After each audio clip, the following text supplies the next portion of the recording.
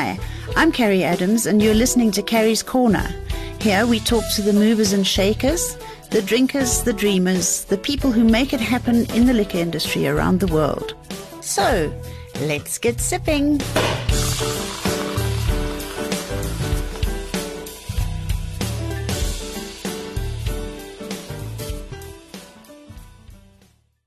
Hello everybody and welcome to Carrie's Corner. Today I've got a special guest in my studio. It's Lourens van Westhuizen from Arensdig Wines. Thanks for joining me. Thanks, Carrie. Appreciate it. Yeah, thanks. You came all the way to Johannesburg. It's freezing cold. What are you doing here? Just launching some of your new vintages or what's up? Yes, I brought some of the newer wines up, some of my single vineyard Arensdig estate wines. I've actually brought with me. I've got the Chardonnay 2021 and the Shiraz 2021. Well, before we even start looking at that, I know that all my listeners and viewers will want to hear about Lourens. Because Arensdig has developed sort of almost cult status in some circles in Johannesburg.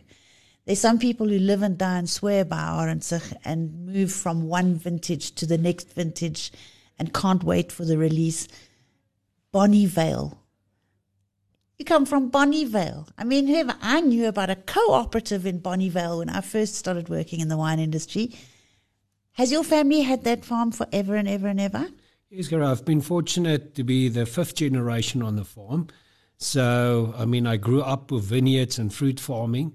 And I would say, so I've been very fortunate in that regards. And obviously after growing up in Bonnievale, I went to schools in Robertson and eventually ended up studying, at Elsenburg. Okay. And once I completed my studies, I did some practicals at Linkalo and eventually ended did you? Yes, and eventually I ended up in America doing an internship there in wine. And where did you work in America? Napa, Sonoma, where were you? It was actually in California in Santa Rosa, and it was like a crush facility. So that was quite fun. Okay. And after that, I spent some time in Burgundy and Beaune. And that's why your Chardonnay is so delicious. Thanks. Eventually, yes, I ended up back on the farm, and with the help of my dad, we developed about 12 hectares specifically for Arensdig, for the brand.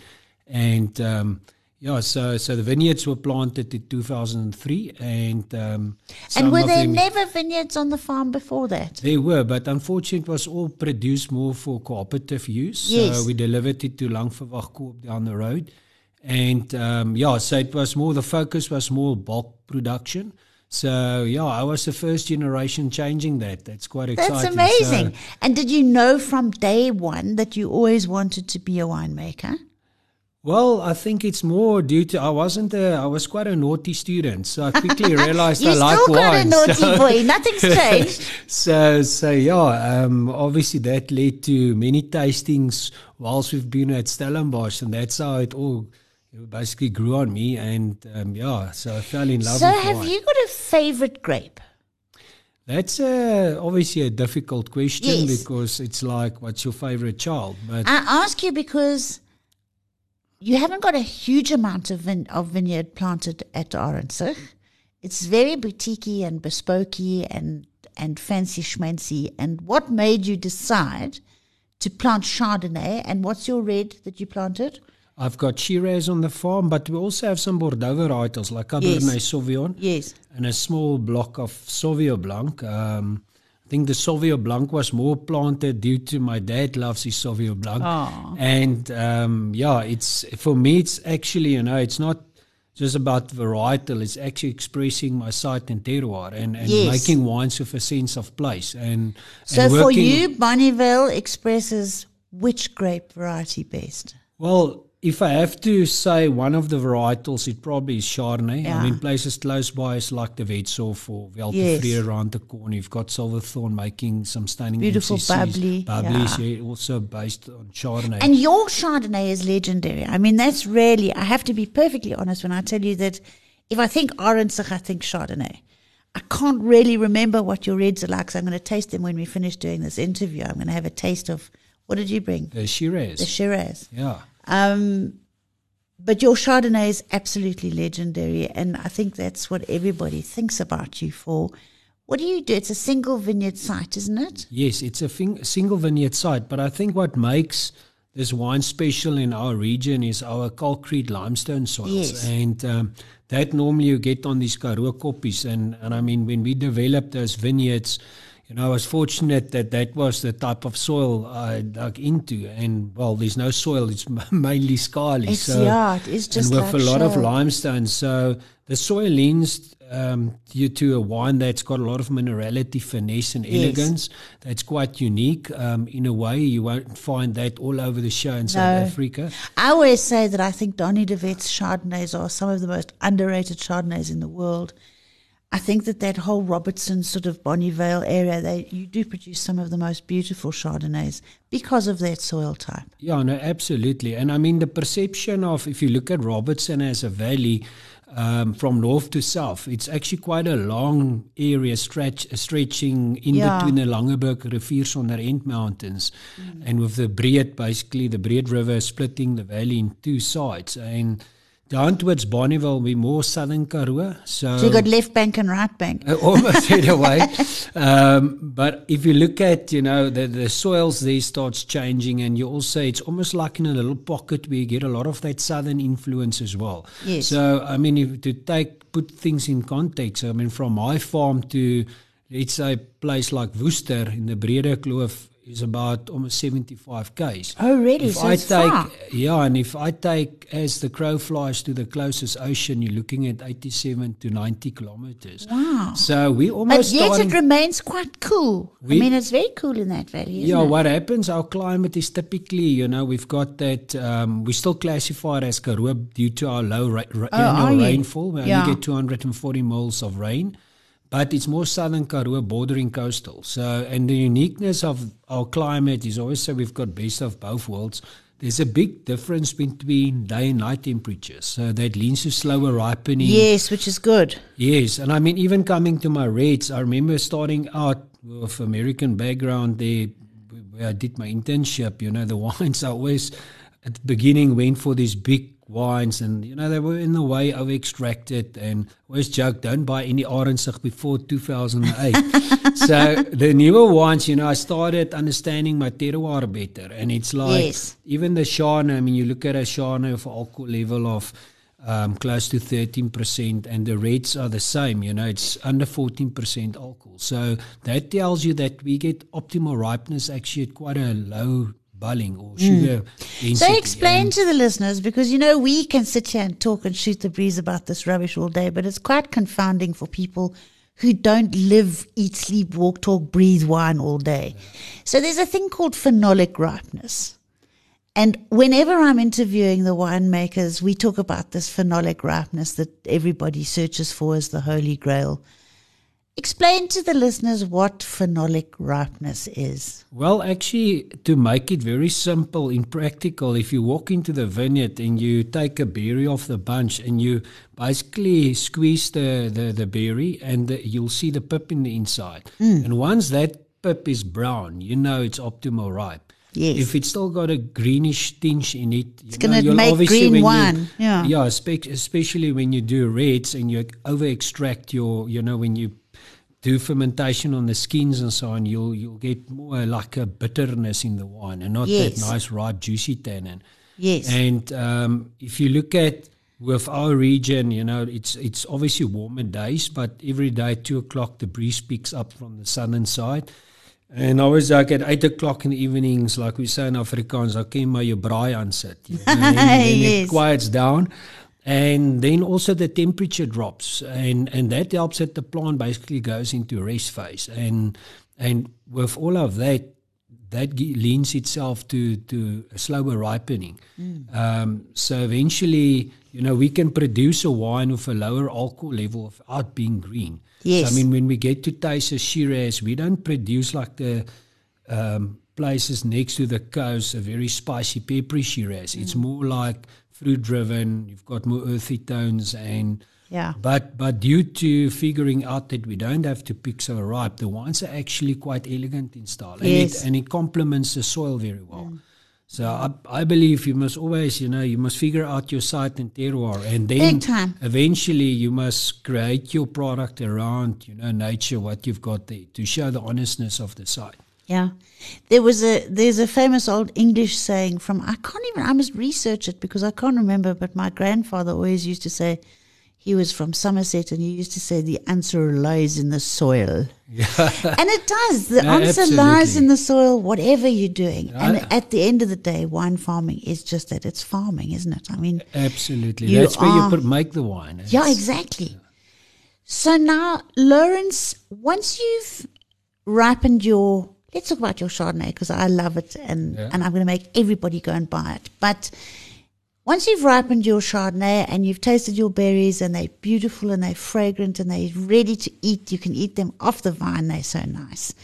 You harvest them. Do you hand harvest or do you machine? No, everything on the farm is obviously hand-picked in small crates, and all the grapes will be then transported by wagons to the cellar, where we obviously chill the grapes down. And you've got your own cellar on the farm. You don't use anybody else's cellar. We do have, and that's why we've got actually a status on the label since 2 years ago. We felt that's important because I think it's quite confusing in the market when you go to these wine shows. Probably only 10% of the farms that's attending the shows really registered as a state wine. I know, and actually make their own wine. I mean, some of them, Lord knows what goes on in that winery. We shouldn't say that, but you have no idea really unless you're there all the time with your own baskets and your own barrels. Yeah, absolutely. I mean, just to explain to listeners as well, I mean, a state wine is grown in all the vineyards or grapes must be grown and produced on the farm itself and bottled. So that's what we do. And I mean, on the farm itself, we've got a family operation, so we love to make things more authentic, and I mean we don't have all family hands on deck. Hey? Exactly, and I mean if you look at my picking or the team on the farm, it's a team that's been working with me for the last 7-8 years, and they've been there, and they're the guys helping me to prune and select the grapes, and also then processing through the winery. So it's quite a hands-on kind of approach that we've got. Yes. And when people come to the farm, we want to show them that authenticity and that they can just enjoy what farm life is about. Yeah, and you've got on your farm, you've got accommodation and stuff. I'm looking here online while I'm talking to you, and there's accommodation, and people can get married there, and they can do all their stuff. Tell me about the farm. Yes, so that's actually my wife's department, Lizelle. She operates the cottages. And we're not at all commercial. We when people obviously call us and they group, we can sleep about 16 people, and we've got a communal area where everyone can get together. But basically anything's possible on the farm on request. We adapt to every little situation. I love you, farmer boys. You are just all so cute. I don't think anybody in South Africa gives you enough credit for the unbelievable. There's no English word for it. It's just like gees. Yeah. There's just an amazing joie de vivre that lives and exists and grows around those winelands. And I try and encourage as many people as possible to get to the winelands, and I try and encapsulate it in my interviews as well, because it's just such lekker hate. It's so nice there.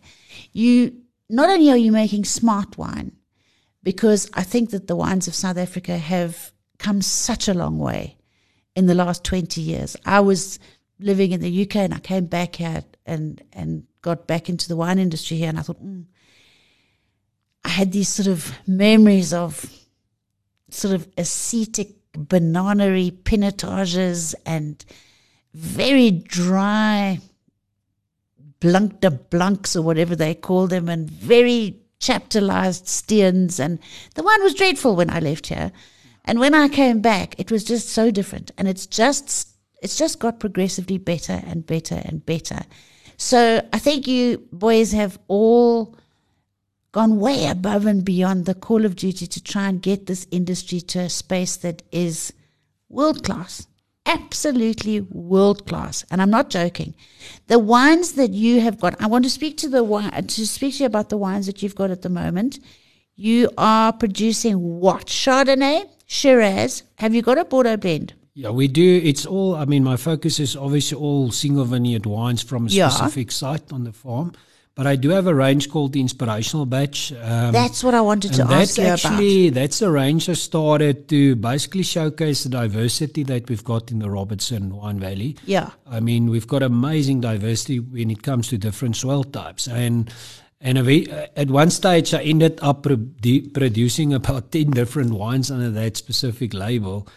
But I quickly realized that tasting becomes difficult when you have to present so many. So it becomes confusing for the... So basically, I've narrowed down the portfolio in that specific range to more the next door farm where I'm involved with the owners of the place, and we also have got my hands onto we farm the land for them.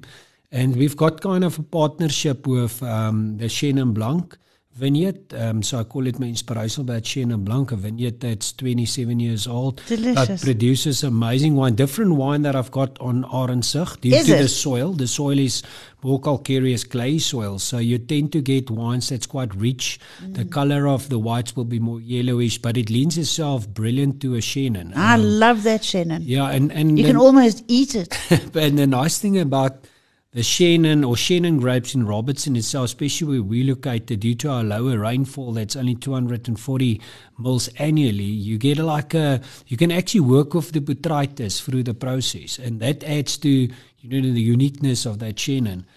And I've got also a Merlot in that range, a single vineyard block that Bram Oberholzer helped us to develop via Vinpro when we thought of planting some newer varietals, and I was quite excited that we could find a site for Merlot because it is a difficult varietal. It's a very difficult grape to find. And I tell you, it's now the 8th season from that block, and I'm super excited. It produces really a nice juicy style of Merlot without being overripe, and there's nice complexity in the wine.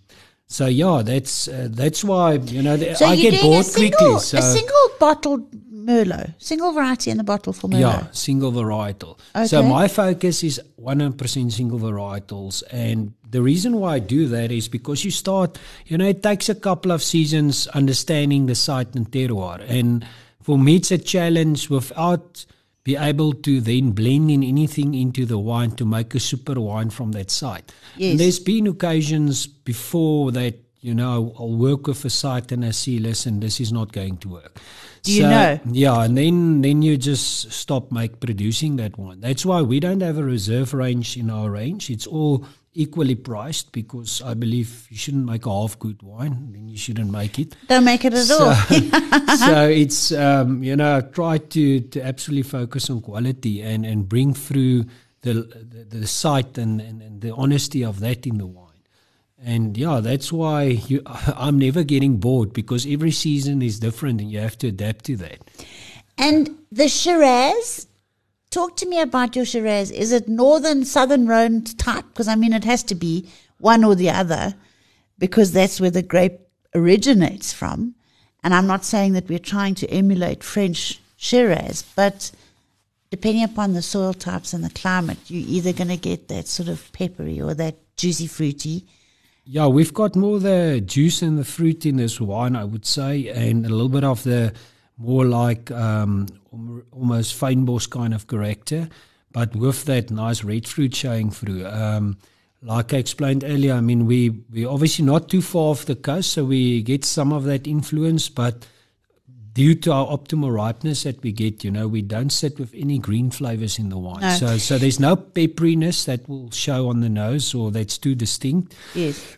The wine is actually quite pleasant. You'll see it's a 2021 vintage. So we're able to show the wine quite young. Yes. But it's got such lovely bright fruit that it will mature into something, over And tell me, Lourens, course. when you come to your oaking regimes, talk to me about oak. Because I never pick up huge oak on your wines, which I love. Yeah, that's also something, that I've started understanding better over the last couple of seasons. Funny enough, I'm actually starting to use more and more oak in the wines, but it's because I think we're starting to understand oak better, how to work with it and deal with it. Remember, if you put a wine that's super high in alcohol into oak, you over-extract.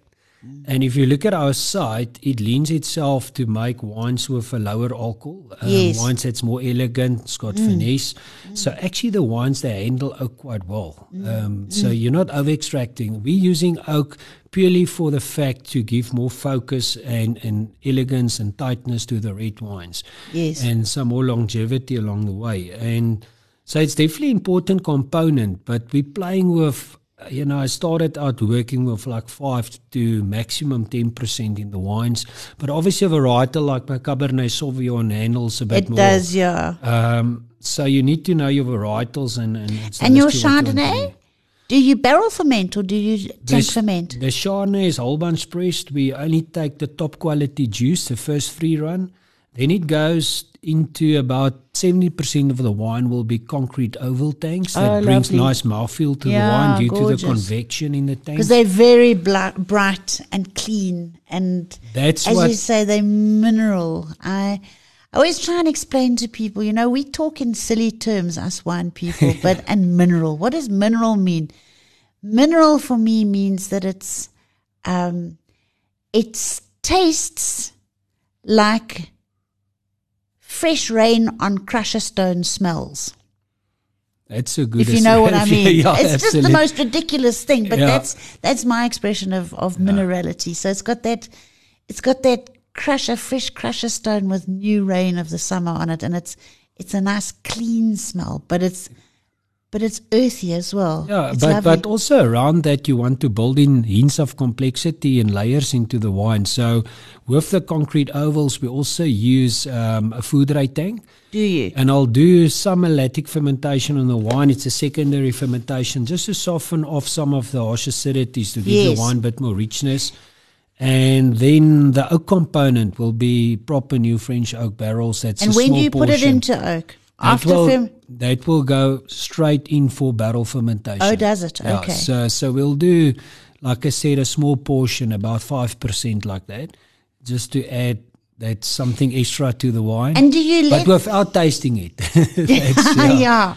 Do you let the little yeasty cells do their own thing, or do you inoculate, or what do you do? We're fortunate in our area of our low rainfall, so our disease ratio is quite low. So our special Chardonnay, it's 100% spontaneously fermented. Oh, lovely. And I always say that spontaneous ferment makes a big difference. Yeah, it gives your mouth feel a little bit more richness. I don't think I think they are now, but I think in the past people haven't credited yeast with enough for the end result of what's in the bottle.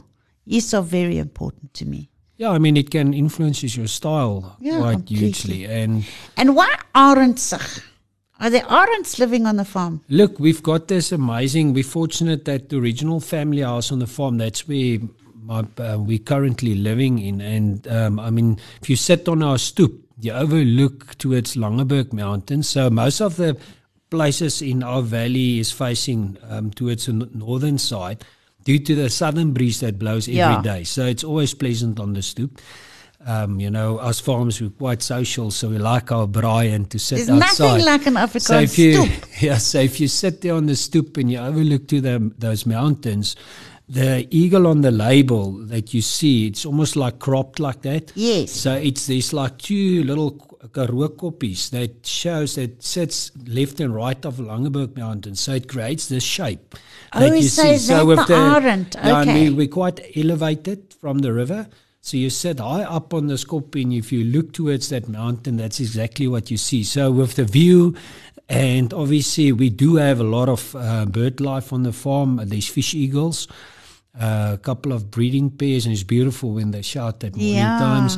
But and that all resonate back to the name Arensdig. So eagles view in English, but we obviously Afrikaans. Well, I'm sitting here opposite you in the studio, and without my glasses on, that label looks like the emblem of a new Bentley. Okay. It's quite a classy thing, that, Thanks. Yeah. So if I find Lourens sitting on his stoep at Arensdig in the afternoon, tell me about Lourens's family. Well, Mrs. Lourens is? What's her name? So I've got Lizelle van der Westhuizen, that's my wife, and we've been fortunate. Our firstborns were twin girls, Maria and Sophia. They now They're turning 9 this year in October, and then I've got what day is their birthday in October? They the 17th of October. Oh, I know. I'm also in October. All Librans, we're the best people, and they'll be able to taste wine. Yeah, no, they're quite passionate. I mean, they like all food Macy's on the farm. Good. And you've got little Hannah. She's like, she thinks she's part of the twins. She's now 6 years so old. So you've got 3 girls. Yeah. You know what they say, hey, it takes a real man to make a girl. Yeah, so I'm fortunate. I mean, and it's just nice. I mean, even through COVID, it was so special living and exploring the farm. And yes, I'm sure. Yeah, so we're very blessed with that and the space that we've got. And do your folks stay on the farm still? My dad's still going. He's obviously retired, so dad's not involved in the business as such anymore. I've got a younger brother, Francois. He's 9 years old. 9 years younger than I was going to say, sorry, that was 9 years, 9 years younger than what I am, and he's operating the fruit farm. Oh, fabulous! Yeah, but okay. he's farming on a Groot Brede, and I'm Arensdig. So, and yeah, we have to look after my dad. So fantastic. So we're paying rent to the trust. Good. So that's good. It. Yeah, so they love traveling and going around, and yeah, my dad never sits still, so he's always coming over for a little drink or two. Well, I think you can probably bear testament to this, to the fact. Anybody who's thinking of buying a wine farm, maybe if you're lucky, the 5th or 6th generation reaps some of the profits of the farm. For the rest, it's just a big black hole that you pour money down, isn't it?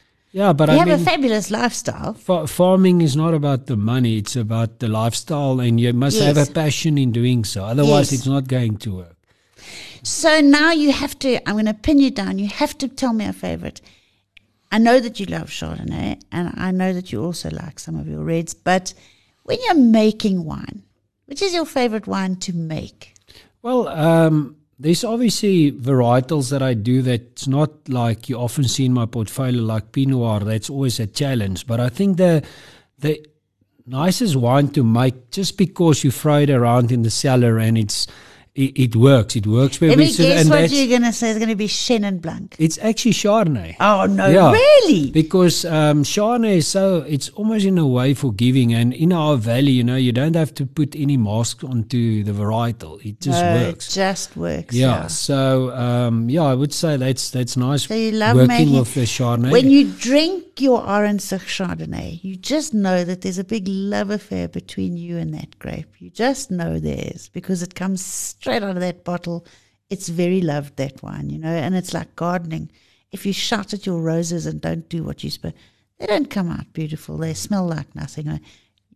There is a big love affair between you and your Chardonnay. And for me, everybody needs to have at least a case of Arensdig Chardonnay in their cellar. It's delicious, Lourens. It really, really is.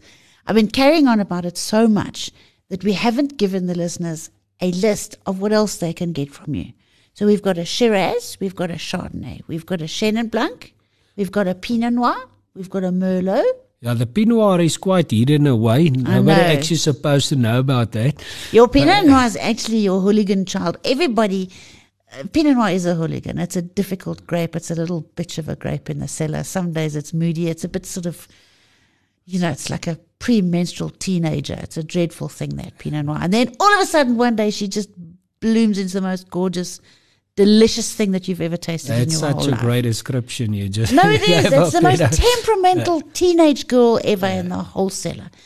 So your Pinot Noir is not necessarily readily available. No, I do it only in exceptional vintages. Yeah. And I see, we're able to pull off something nice.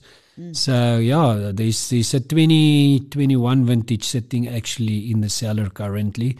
But, I made like 2 pallets of it. So, it's quite a tiny little production. And if me or any of my business people wanted to come and visit you at Arensdig, are you open for tastings? We only open by appointment, and the reason for that is that we give you a real experience, So I do the tastings mainly myself. So people can contact us on the website. All the info is clearly there. I mean, we've our details. So you can email us on info@arensdig.co.za or admin, or I'm Lourens at arensdig.co.za.